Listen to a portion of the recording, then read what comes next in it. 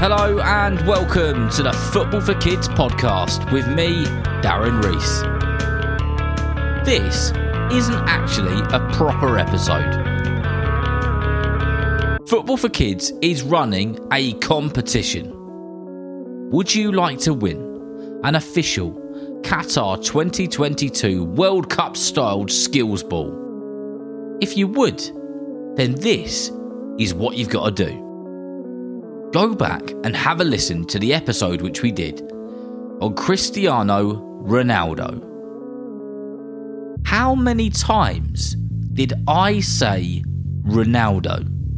That's what you've got to work out. Once you think you've got the right answer, you can ask an adult to send an email to footballforkidspodcast@gmail.com with your answer, your name and your age. And in a couple of weeks' time, at the end of one of the episodes, we will announce one lucky winner who will win the official World Cup football.